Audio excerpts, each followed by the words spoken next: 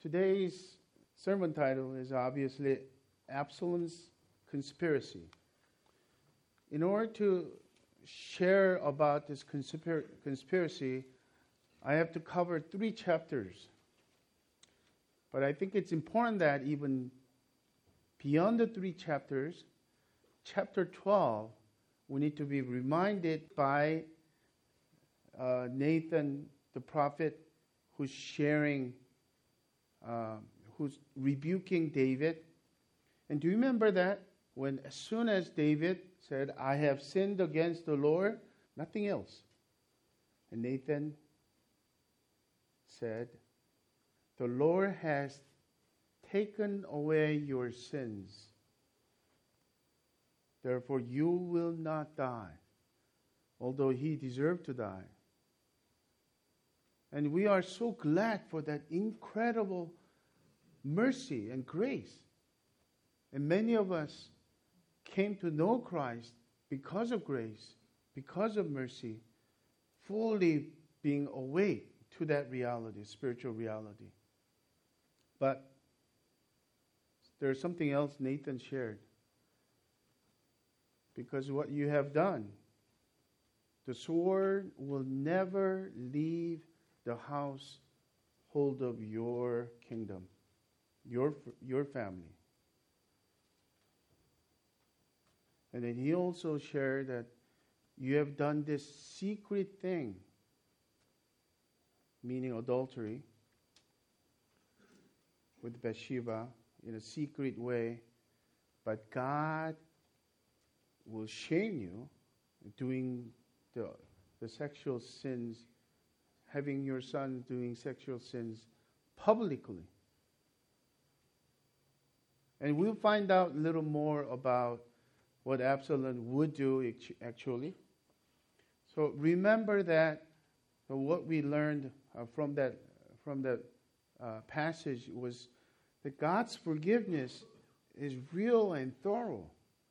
And our final destiny, and that we belong to Him, and the relationship is never broken. Even the fellowship is restored by our confession. If we confess our sins, He is faithful and just.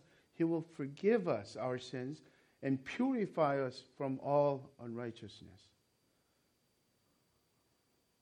But today's passage is all about consequences of sin that God uses as Heavenly Father, loving Father's discipline. Discipline is never the same as the punishment. Eternal punishment is a damnation. God has forgiven us. God has let us come into His presence with fellowship and grace and love and steadfast love for us. But the question lingers. Why does God use the consequences of sin to discipline us, heavy-handed on us? And sometimes we think that God's too cruel because of that. But whenever we think about our own parenting, the parenting seminar this coming Saturday will reveal quite a bit also too. We realize there is a truth in what the scripture says. If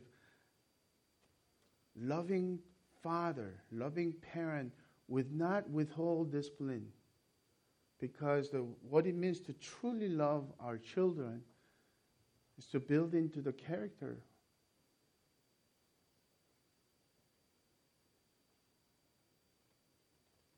So there are 3 chapters are all about the consequences of sin. God's mercy is still there. But we'll draw lessons at the end of this. But 4 things to lead to Absalom's conspiracy. The first one is rape. Amnon lusts after his half-sister Tamar. Tamar was beautiful. And he used the word, I love Tamar. This is one of those infatuation because of the looks, and it's many times just fully self-centered lust. But oftentimes even our generation used love. And he actually thought that he was really loving her and couldn't get to her. So what happened was that his cousin, Jonadab, kind of helped him. A very skillfully strategic guy. You know what you can do? Pretend you're ill, and your king, your father David, will come. If he comes, tell him that you want your sister Tamar to make something to give him strength. So David sends Tamar, and Tamar makes the bread, and Absalom commands everyone to leave the chamber, and then asks Tamar to bring the food to feed him, and he gets to her. Obviously, Tamar resists. You cannot do such an evil thing against. But he rapes her. And there's an interesting remark that we all know instinctively, so true. After he violated her, Scripture said his hatred toward Tamar grew stronger than his love for Tamar. What he felt attracted to Tamar. So get up and get out. And Tamar weeps, and you cannot send me. You will do worse thing against me if you just send me away. She weeps all the way through her full brother's house. And Absalom receives her and comforts her.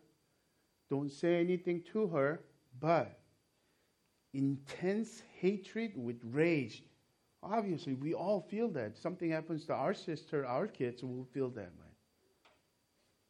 The second incident is actually after 2 years. I want us to really go put ourselves in that shoes and feel this, rather than quickly judging Absalom to that. Because the sooner we do that, we're going to distance ourselves from Absalom in such a way that we will not see the danger of sin. What went on?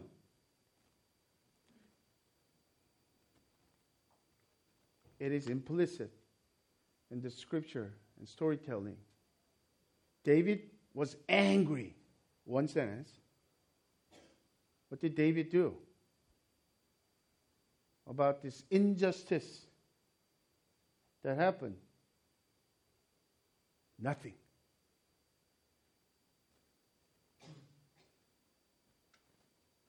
And Absalom waited 2 years, 2 long years. And he finally comes out with this plot, premeditated plan to gather all king's sons in sheep, basically when the season comes that they have to basically get a haircut for the sheep, right? So it's a celebratory time, but he insists that all the king's sons will come and help him, join him. But if he say, I want my brother Amnon to come to help me, then he will become too suspicious, right? So he will ask intentionally, King, I want you and your servants to help me. Come, or I will become burden to you. Just go. Then at least your sons, all the king's sons came. And he was plotted, and he gave them wine, and then commanded his servants to kill Amnon and Amnon only. And a disaster happened. He fled. And he went to Geshur and stayed there for 3 years. After 3 years, the broken relationship is stuck. David doesn't know what to do. Once again, this is implicit. David is stuck in between the two things. As a king, he needs to do the right thing, bring justice, be a righteous ruler and king, which means he needs to bring Absalom to justice. But he hasn't done that because of his own sexual sins. Maybe he felt guilty even toward Amnon's, and then although sympathy toward him. So he didn't do anything. And yet, Absalom is the son, second heir now. Amnon was older. Now Absalom's supposed to be heir. So he's stuck with everything in here. And Absalom, he doesn't want to get killed, and at the same time, he doesn't like the fact that he doesn't have any relationship with the family. He couldn't go to even Jerusalem, so he's being stuck. And Joab, his commander-in-chief, the chief of the staff, basically, decides to intervene with a plot and sends a wise woman and tells a story about her two sons who are going against each other. And then finally David sees through the story and said, "Did Joab put you into this?" The woman says, "Yes." So actually, because of all that, Absalom has been brought back to Jerusalem. But David is not ready to deal with the real issue. And he said, I give you grant to bring him back, but never ever bring him into my presence. That's a broken relationship. And then another 2 years passed. And Absalom is thinking, it was great to be back in Jerusalem, but this is not a real life. I'm existing, I'm not living, because I can't even come into the presence of King and my family. He probably deep in his heart, maybe he wanted even real forgiveness, real reconciliation. So after 2 years, having tried so many times to get Joab's attention to talk to his father, David, to give him access, Joab doesn't even come to him. So he burns his barley field, finally gets his attention. Joab comes to him, "Why have you done this?" And obviously, this is not my life. And he gives an ultimatum. Give me either death or give me the access to king. He brings him, and David kisses him. But this kiss is not a full reconciliation. Reluctant heart. David is hardened against the issues right now. And then in the meantime, there is the last part of the chapter 14 is the mentioning about how handsome Absalom was, especially his hair. His hair was not only thick or long, every time when he finally cut, it was several pounds. If there was a GQ magazine in Israel, he will be on front page, and every month, every year.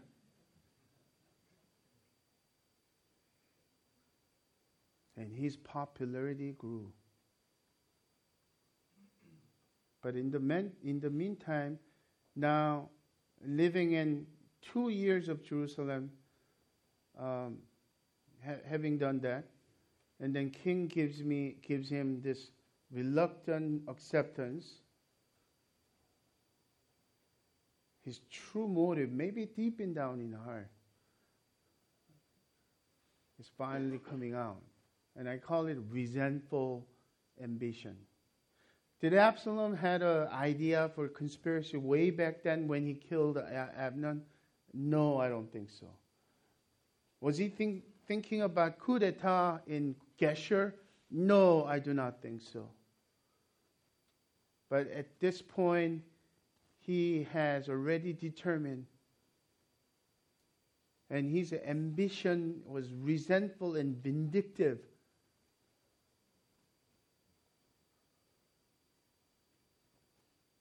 Remember I said that biblical narrative, there is not a good guy and bad guy like cartoon characters, and the good character always remains good character, and bad characters always remain bad character. Do you see yourselves and your anger and your vindictive reasons in Absalom's case? I do. With that backdrop, let's hear chapter 15, the beginning portion of it, which we will be focusing. The two parts of this story, chapter 15, verse 1 through 6 is stealing the people's Israelites' hearts. Verse 1, after this, Absalom got himself a chariot and horses and 50 men to run before him. And Absalom used to rise early and stand beside the way of the gate. And when any man had a dispute to come to before the king for judgment, Absalom would call to him and say, "From what city are you?" When he said, "Your servant is of such and such tribe in Israel," Absalom would say to him, "See, your claims are good and right, but there is no man designated by the king to hear you." Then Absalom would say, "Oh, that I were judge in the land. Then every man with a dispute or cause might come to me, and I would give him justice." And whenever a man came nearby to pay homage to him, he would put out his hand and take hold of him and kiss him. Thus, Absalom did it to all of Israel who came to the king for judgment. So Absalom stole the hearts of the men of Israel. There are some people who are reactive because of anger, the momentary passion, but Absalom is another kind. Can you think of this? 4 years of doing this every day. Planting the seeds of conspiracy. He doesn't say to everyone, "People, King David is not good enough. You can't get justice one day. Let me be the king." No, he just plants the seeds. His revengeful ambition is now in action. What was that all about? Having chariot and horses, 50 men running ahead of him? This is pompous parade, royal parade that he puts it out. With his beautiful hair running with the hand, with the wind. And everyone saw charisma. Oh, he is royal. He is awesome. He looks like a king already. How arrogant in his character, in his heart. And notice how patient and methodical Absalom is in this. Oh, it will take even if with our full anger, to be faithfully doing this, getting up early in the morning and just subtly planting the seeds, waiting for the people to come to the gate. This is from his evil heart.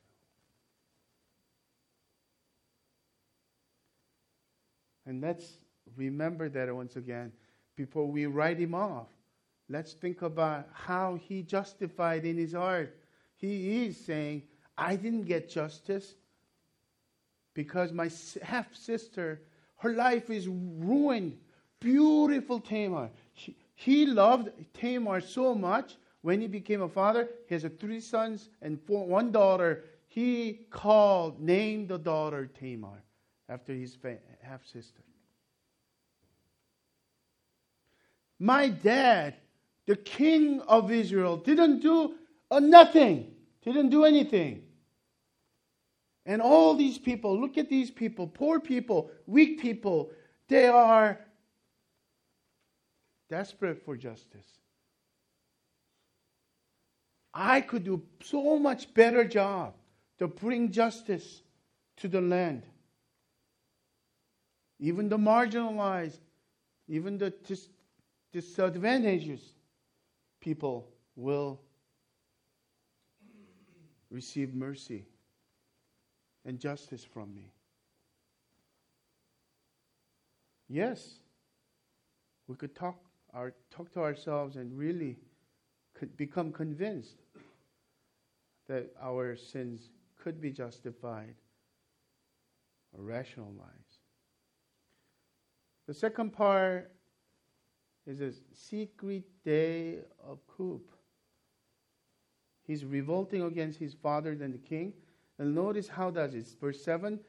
And at the end of 4 years, Absalom said to the king, please let me go and pay my vow, which I have vowed to the Lord in Hebron. For your servant vowed a vow while I lived at Geshur in Aram, saying, if the Lord will indeed bring me back to Jerusalem, then I will offer worship to the Lord. The king said to him, go in peace. So he arose and went to Hebron. But Absalom sent secret messengers throughout all the tribes of Israel, saying, as soon as you hear the sound of trumpet, then say, Absalom is king at Hebron. With Absalom went 200 men from Jerusalem who were invited guests. And they went in their innocence and knew nothing. And while Absalom was offering the sacrifice, he sent for Ahithophel the Gilonite and David's counselor from his city Gilo. And the conspiracy grew strong, and the people with Absalom kept increasing. The following message, you will hear David packing up and running in a hurry because of this crisis. And his life is faced with many challenges and sorrowful things, one after the other. But when you think about what just went on in this, Absalom was cunning and skillful in his strategy. He couldn't do it alone, this coup. 4 years of planting the seed. By the time 4 years passed, many were already for him. Not only his good looks and charisma, or whatever that he did, and he really did stole the hearts of Israel away from king. And many of them went with them because of his popularity.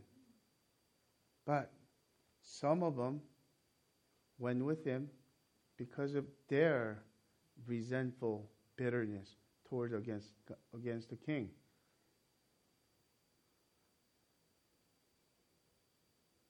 Ahithophel might not be a known name to you, but if I say, do you know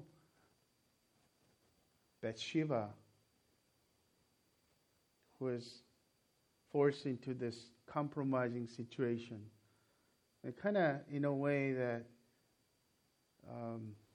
power play, and if we have to bluntly name it, and that is, adultery is actually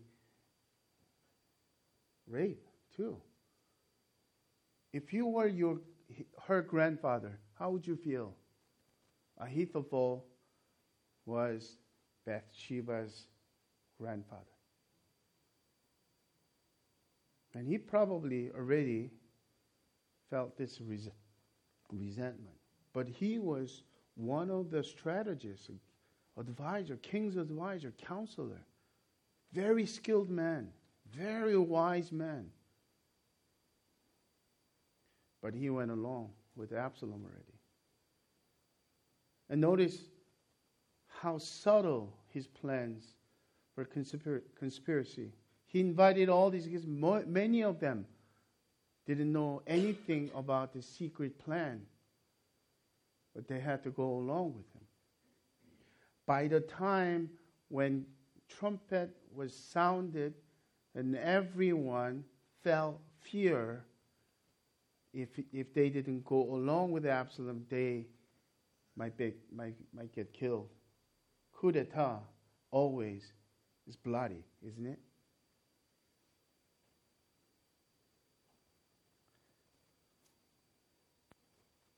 What can we learn from this? It's too messy.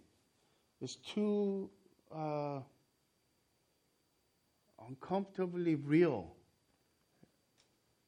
I wish Bible always have a nice ending, right? But actually, if we really saw the reality of our lives, I am thankful for today's passage, because today's passage is real. As our lives' problem is real, and our pain is real. Here's 3 lessons really quickly. Number 1, consequences of sin show the damaging effect of sin. How we ought to take sins, regardless of how small and how big they are, take the sins in our lives seriously. Romans 8, verse 12 to 13 says, "So then, brothers, we are debtors, not to the flesh, to live according to the flesh. For if you live according to the flesh, you will die. But if by the Spirit you put to death the deeds of the body, you will live."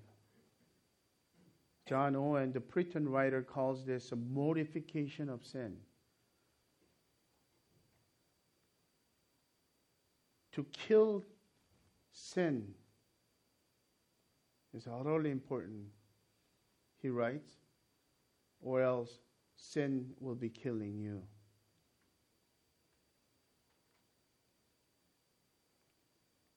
Have you noticed that Jesus mentioned the sin is likened to leaven in the bread, yeast in the bread? Why? Because when you put yeast, it's just a little thing. But as time passes by, it affects everything. The dough multiplies. The effect of the leaven affects the whole dough to arise. Such is our small sin we overlook or rationalize. Oh, God has mercy. He has forgiven me. Although I go through this painful experience of consequences of sin, I'll be okay. Because He forgives me. I have mercy of God.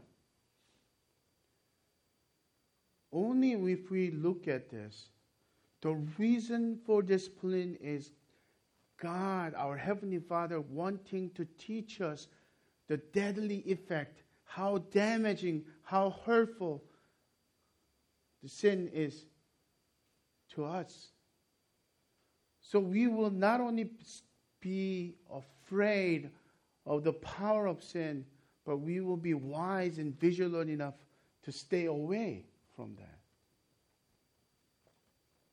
So think about teaching our children, especially teenagers, a danger of drug, a danger of any kind of party, ecstasy, or the new things are, I don't know what those are. But if you try once, we want to make sure that they don't have any kind of whatsoever curiosity to just try it, to feel like it. Or what if our children has it, experienced it? Sniffing something, gas or experiencing it. Before it takes it to the further, we will get into that situation. And not only praying, but asking God, if necessary, brings pain to break him, to come back to God, and to be fully restored. That's our parents' heart, right? So think about Heavenly Father's heart looking at us, that we think sin is funny. And the people around us are too uptight. Because you don't know grace. God's grace is here. God's merciful. So you sin, but you're forgiven. Your grace is there. But if we look at David's heart here, even knowing this, sin feeds sin. His sin feeds unto his sons, like father, like son. But at the same time, his son's sin unto him makes him react with sin. Hurt people. Same very famous phrase, right? The sinful people sin against sinful people.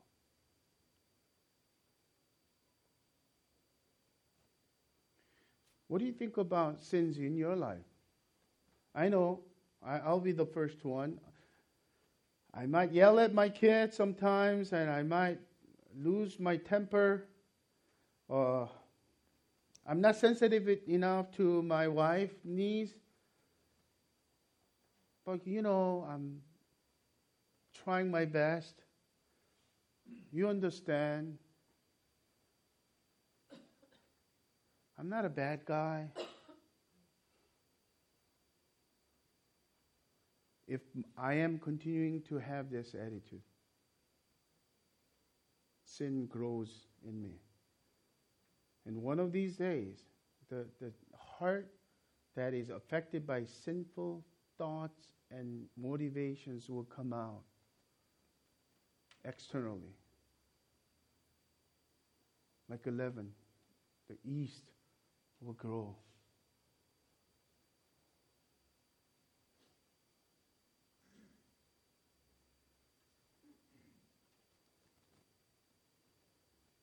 What's the wisdom in all this? I need to know how vulnerable I am to the power of sin. Brothers and sisters, you need to know how weak, how frail you are to the small sins that you disregard in your lives.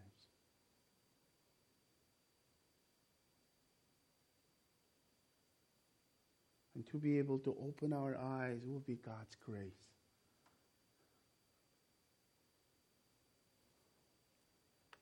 Second lesson is this: unresolved conflicts leave us vulnerable to the evil one's cunning schemes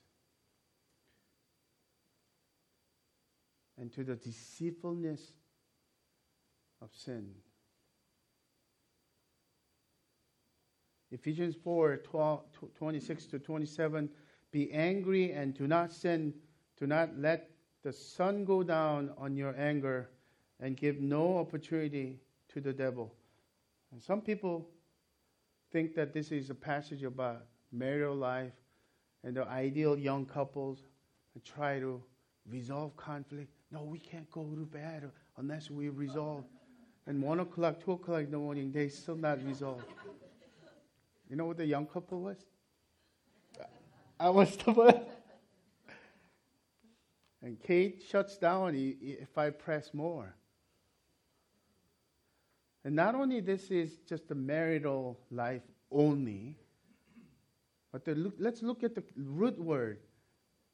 The reason for holding on to anger, bitterness is so dangerous. It gives devil an opportunity. The root word for that is a foot in the door. Have you had a salesman knocking on your door? And they call it foot in the door technique. You can't even answer much of anything. How are you doing today? And then their door is one inside, so you can't close the door. And if the devil puts one foot in our hearts, in our lives, he digs in more and more. Unresolved conflict, once again, this is an overnight thing that I have to just resolve. And then you demand that person. You offended. I confess. You forgive. Forgive. Reconcile. You can't do that. And that's why Romans 12:8, as long as it depends on you, live peaceably with everyone. Brothers and sisters, this is not easy. It's not somebody's problem. It's my problem. When someone is not willing to reconcile, we go through so much pain. And our heart is embittered. It's so hard to let it go. And we say, I will eventually. But not now, not today, and not this month, maybe not this year. And some people live like that for 10 years, even with their siblings. You know some of them, right? Or father and son relationship, or mother and daughter relationship, not in contact with several years. Or former best friends.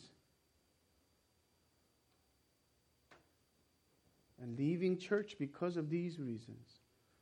And devil gets a foothold. What happens? Our lives are destroyed eventually. You know how smart he is? He could destroy the church because of unresolved conflict.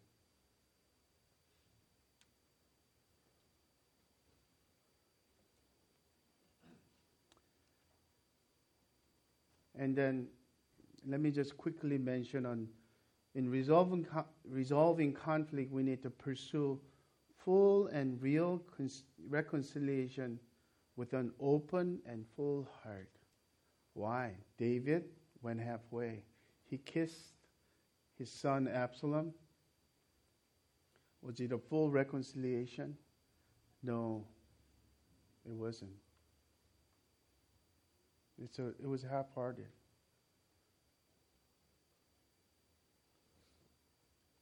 Lesson number 3, our brokenness and past hurts should never be reason for rationalizing our sins, no matter how justifiable our cause may be.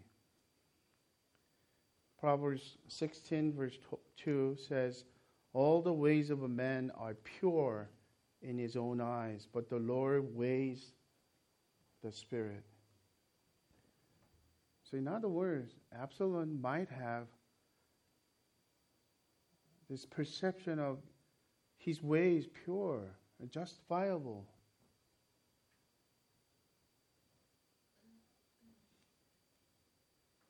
And not only Absalom, we could be one of those people who are deceived by our own self-rationalization.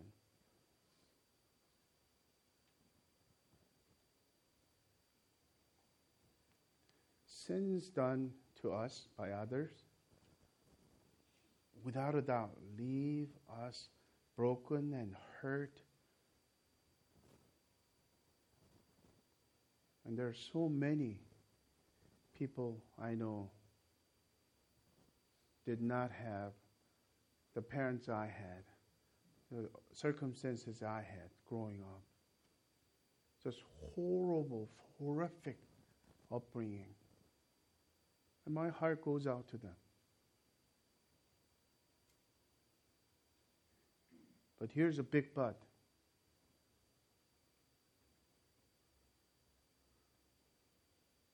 We are responsible for our own sin still. So in other words, those things that we experience should never be the reason for our justification for certain things that we do. I was the youngest one in the family, doctor's family. And my sister, who is always talented and getting awards, and my brother, who's brain, who would get straight A's without trying. I was the athletic one. Athletics didn't count in this family. And I felt not coming short, something missing, not smart enough. My opinions were not regarded as good thing. In the name of loving the youngest one, they had nicknames that was hurtful for me. Still. Troublemaker, rascal. I was broke a lot of things. Bad weather? Yeah, I did wet my bed because I was played so hard even during my elementary school days.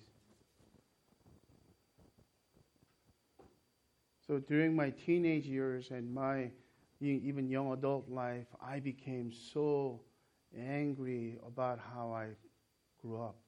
I became driven. And many of you don't even notice that I'm the youngest one. I don't have that characteristics. More like I like a eldest, right? And many people get surprised. I cannot use that as an excuse to either hate my brother or hate my mom, or having forgiven that, I did. I went through breakthrough, and I cannot use it on other things and become driven. And rather than worshiping God and proving myself worth in the name of ministry, in the name of that good things, I would sin. What are yours? Would you think about the things that in your life that will give you excuse and justification? And once you give it in, it will become more and more, growingly more in your life. Before I close, I have just simple exhortation for our church family.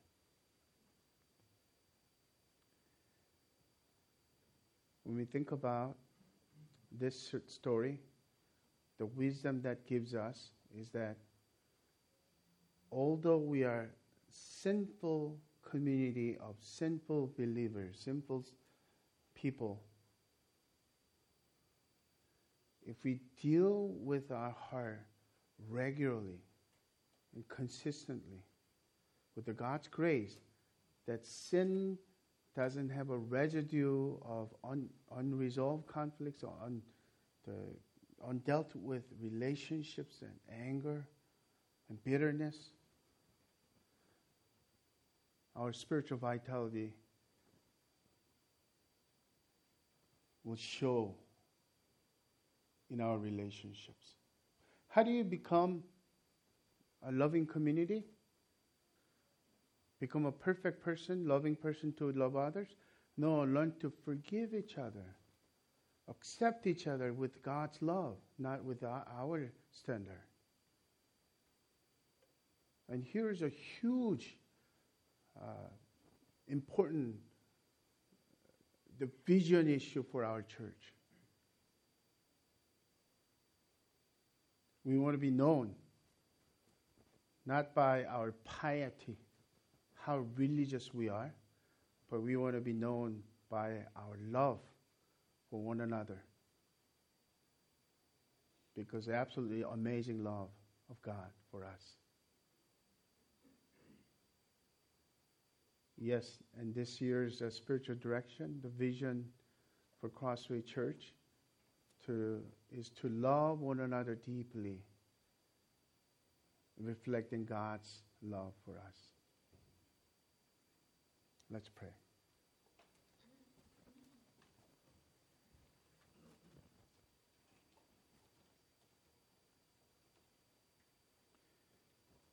In the quietness of this room, as you reflect and receive God's word, I want to gently urge you not to dodge what God has spoken to you. Has He spoken to you about specific relationship? Or has He spoken to you about your attitude towards small sins in your life?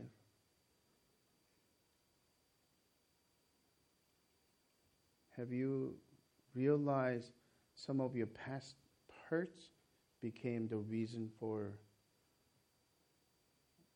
your rationalization, justification?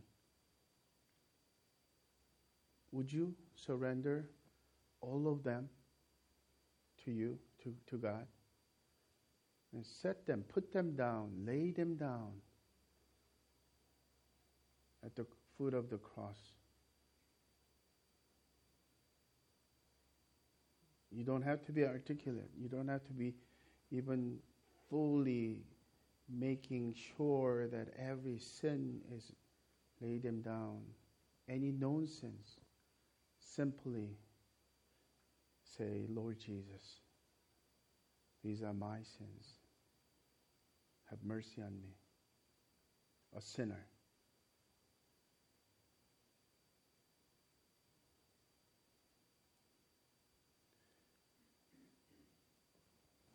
Father, we thank you for this reminder.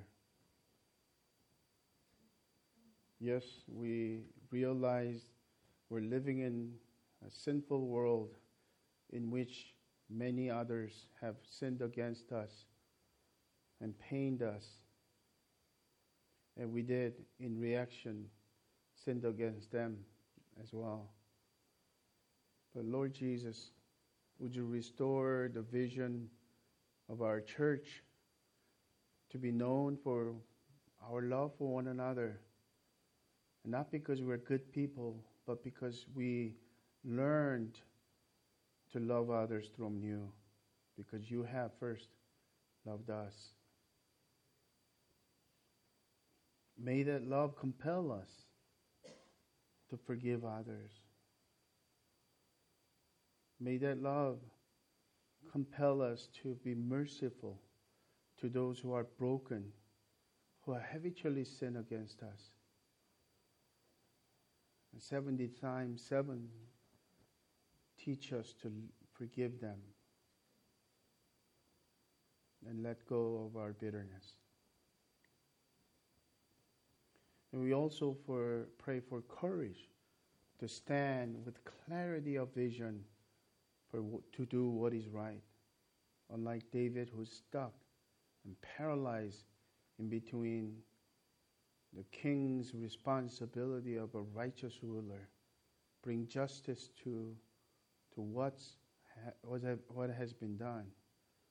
with his love for his family and his guilt of his own sin. And we pray that we would be courageous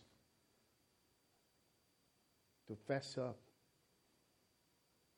to make relationship right, to speak truth, to choose the right thing to do as the people of God.